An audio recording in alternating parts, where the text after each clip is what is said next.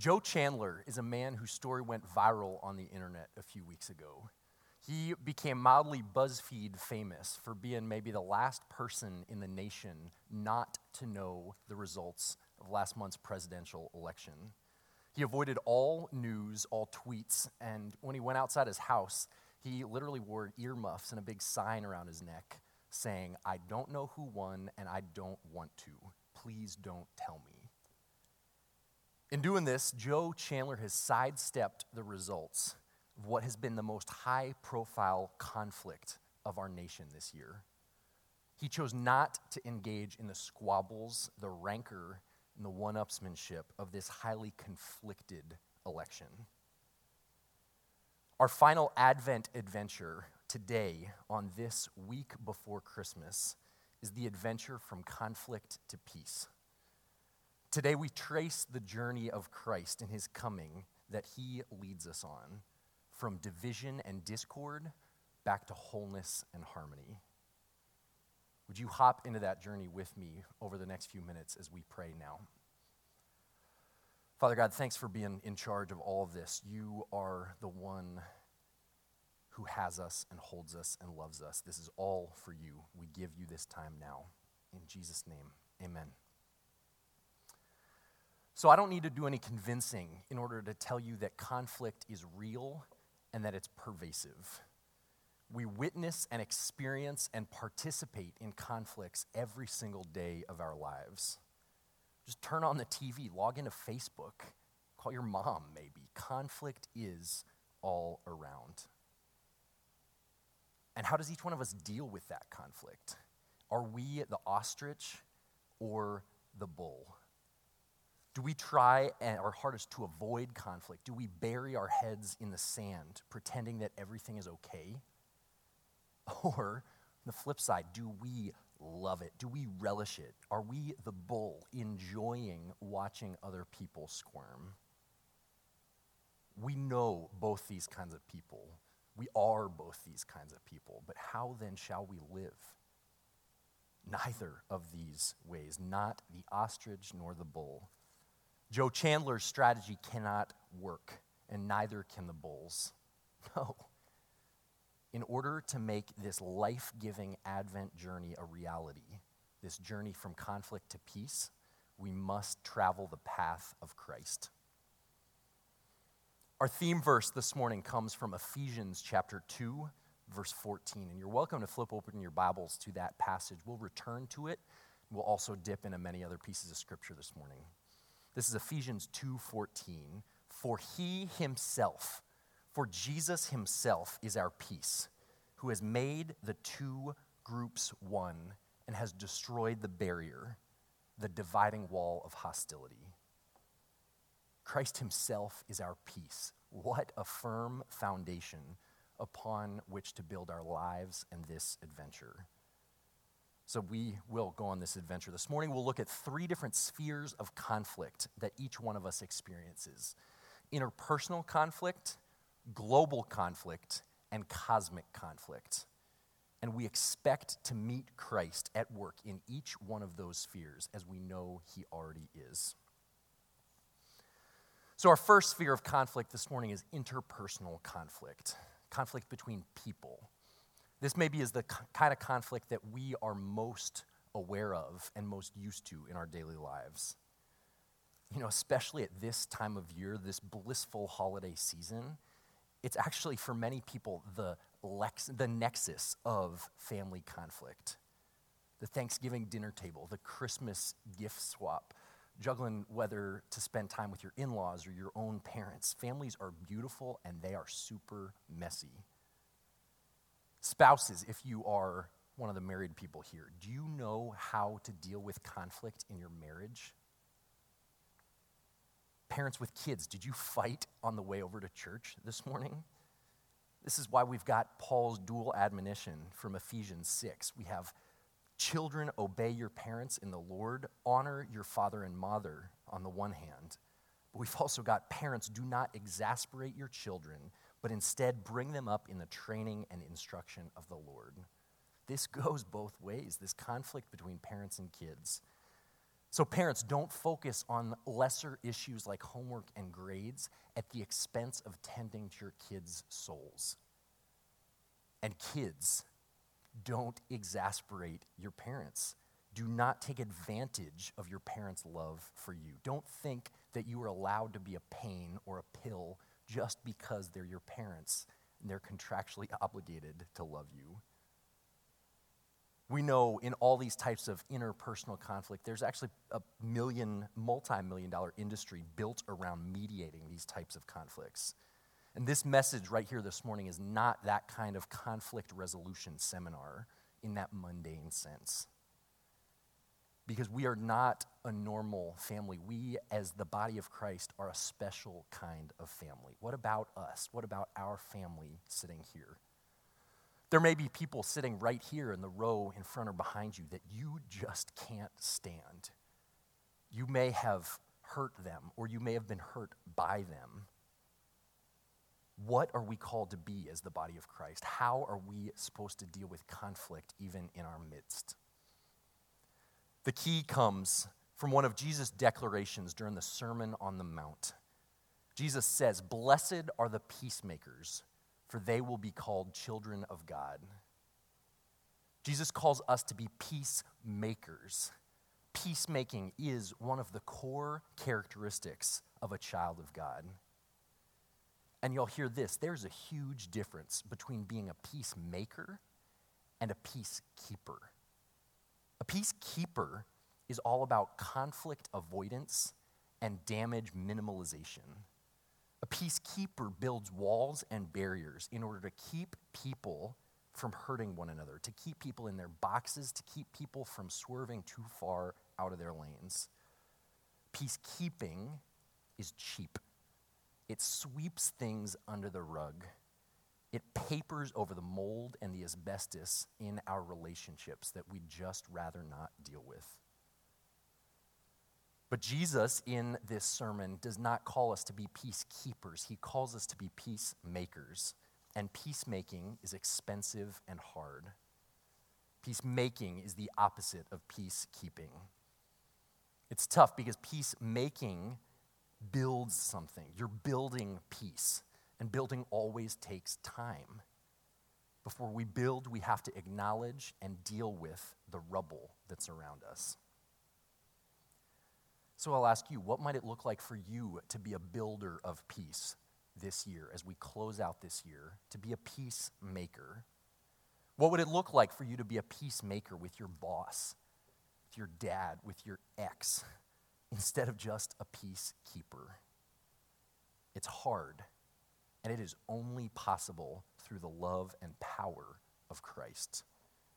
We remember our verse from Ephesians. For he himself is our peace, who has made the two one and has destroyed the barrier, the dividing wall of hostility. We turn now to the second sphere of conflict that we experience as human beings, this sphere of global conflict. We're talking about conflict across societies. And when we talk about global conflict, we can't not talk about the massive news coming out of Syria that only escalated this very week. The conflict in the city of Aleppo reached its peak as evacuations were stalled, bombings intensified, and makeshift hospital clinics already bursting at the seams with wounded were forced to shut down. So, spoiler alert, Ministry Center, this message recording is not actually live. I know you're all shocked. So you sit 2 days further into the future than I do right now, with 2 days more information at your fingertips. You may have heard the apocryphal quote attributed to theologian Karl Bonhoeffer, who says that Christians are called to engage the world every day. Christians are called to engage the world every morning with the Bible in one hand and a newspaper in the other. So take God up on this invitation. Take the opportunity to engage and to love God's world and start fueling that love by doing a little bit of Googling about the conflict in Aleppo this afternoon. This crisis in Syria is one of the largest humanitarian conflicts of our day. Perhaps it's made all the more so by the fact that we are witnessing it unfold in real time over social media. This makes the famous bullet dodge question from the parable of the Good Samaritan all that more uncomfortable for us. Jesus, who is my neighbor? In an era of live tweets and Facebook Live videos, it's even clearer to us that we have neighbors all across the globe.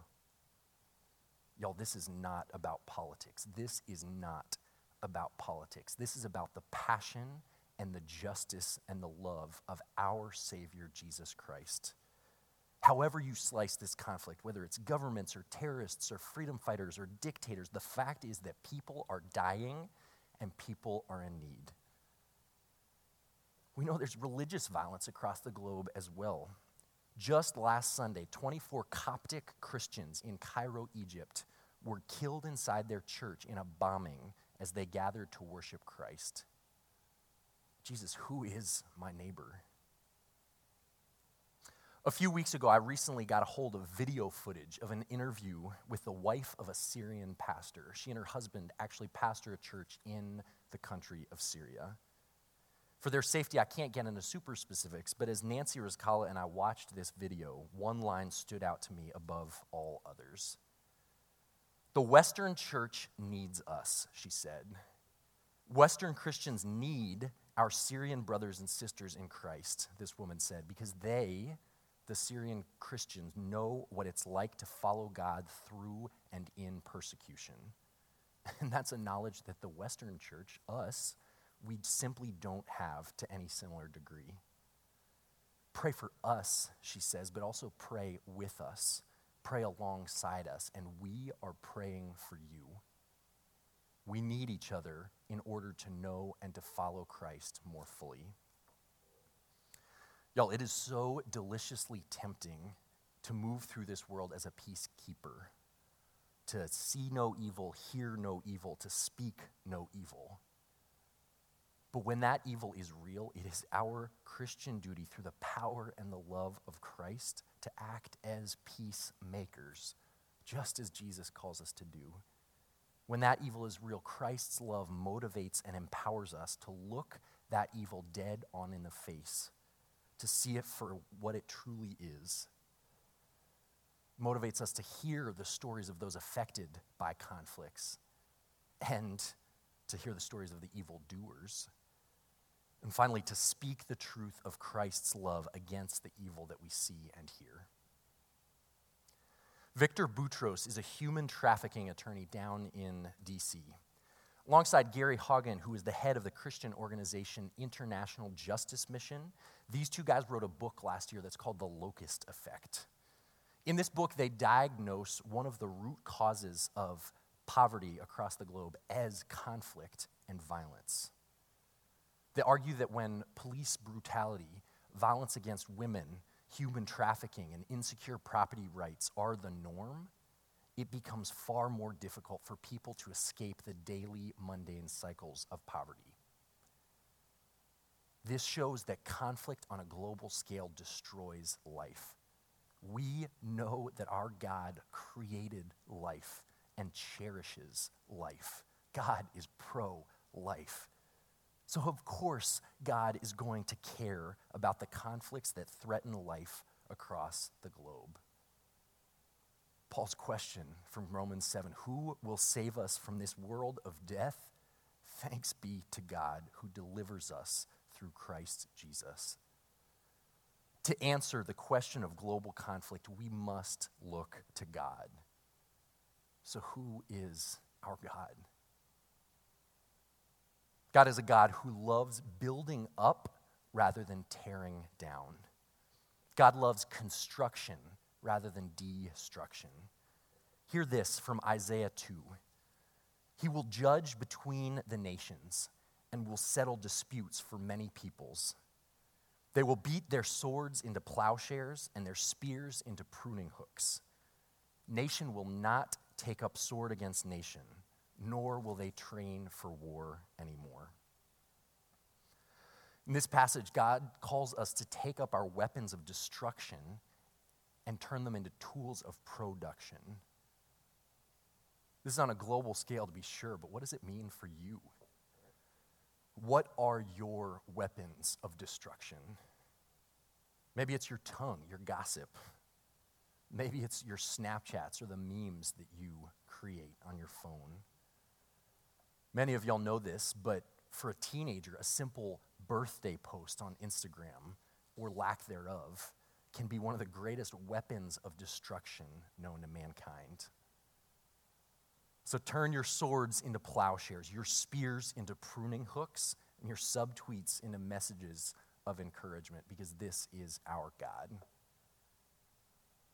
Next, just a few chapters on later in Isaiah 11, we see a God who unites enemies under his care. Hear this, 11:6. The wolf will live with the lamb. The leopard will lie down with the goat. The calf and the lion and the yearling together, and a little child will lead them. The cow will feed with the bear. Their young will lie down together, and the lion will eat straw like the ox. The infant will play near the cobra's den, and the young child will put its hand into the viper's nest. They will neither harm nor destroy on all my holy mountain, for the earth will be filled with the knowledge of the Lord as the waters cover the sea. The knowledge of the Lord is pervasive, and that is what eradicates conflict. Y'all, in the face of global conflict, what are we to do? We don't have all the answers. We don't have a 12-step plan for peace in the Middle East. That's why questions are good. So let's talk about this. But what we do have is a God who hates evil, loves justice, and does everything that he ever does through time and space out of an overflowing of his deep and rich love and mercy for us. So in the face of global conflict, we're called to look to this, our God. We look to Christ in confidence, which then gives us the courage to see conflicts around us as they truly are and to go forth into the world as the hands and feet of Christ. We know interpersonal conflict. We know global conflict. But the final conflict that we're talking about this morning, this final sphere, is perhaps the most crazy. We're talking about cosmic conflict, the conflict that has existed between humanity and God. You know the story. In the beginning, God created the heavens and the earth. In the beginning, God did all this stuff in Eden to bring about his creation, and it was good. It was so good. Everything was working exactly how it was supposed to work. Everything was in sync. Everything was in harmony. Adam and Eve were in harmony with God. They were in right relationship to their Creator. There's a word the Bible uses. This word is shalom. You may recognize this word. It's a pretty common greeting, actually. It just means peace. Shalom is what God created. Shalom is so much deeper than just peace, just peace. Shalom is a deep, abiding wellness. Shalom is wholeness and fulfillment and a sense that everything is exactly in its place and everything is exactly as it should be. This is shalom. But you know the next part of this cosmic story the Bible teaches us. Sin enters in to shalom and breaks it. Sin breaks the deep, abiding peace that God created and that we once enjoyed with him. It is sin which mars this. Sin, the active rebellion against God's goodness, the active taking on the mantle of lordship over and against God. It's our sin to say, hey, we don't trust you, God. We can do better for ourselves. We know better than you do. So I'm going to run away from you. I'm going to hide from you. I'm going to disobey you. That is sin. That is at the root of our cosmic conflict with God. Genesis 3:15, this is what God says. This is God's curse to the serpent. And I will put enmity between you and the woman, between your offspring and hers. He will crush your head, and you will strike his heel. This is God's word to Eve, talking about this cosmic enmity that exists because of sin. This hostility to God continues. Paul explains it later in Romans 8. The mind governed by the flesh, that's us outside of Christ, is hostile to God. It does not submit to God's law, nor can it do so. We have a problem, friends. We have a problem greater than all others, and that problem is sin. Sin is messy. Sin is hard to talk about. It's hard to admit. There are many of us who don't like to talk about our sin. But it's sin that is at the root of our cosmic conflict with God. And there is no other solution to the cosmic conflict of sin than the coming of Christ.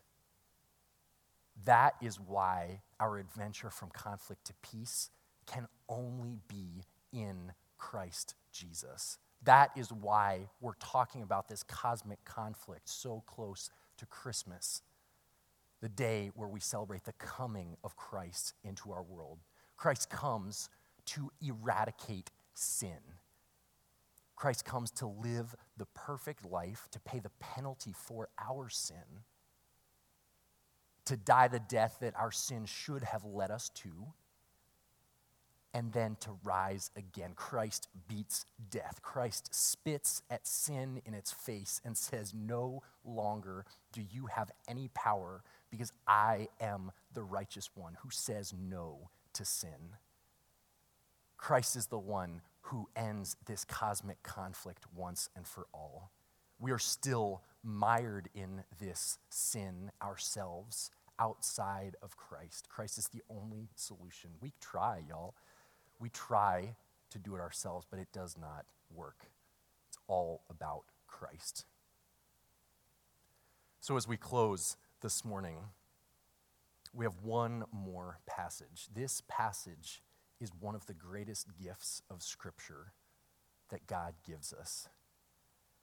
This passage from Colossians 1 speaks about conflict in the end, speaks about this cosmic enmity between us and God, but it revels, it basks in enjoying the supremacy of the person of Christ.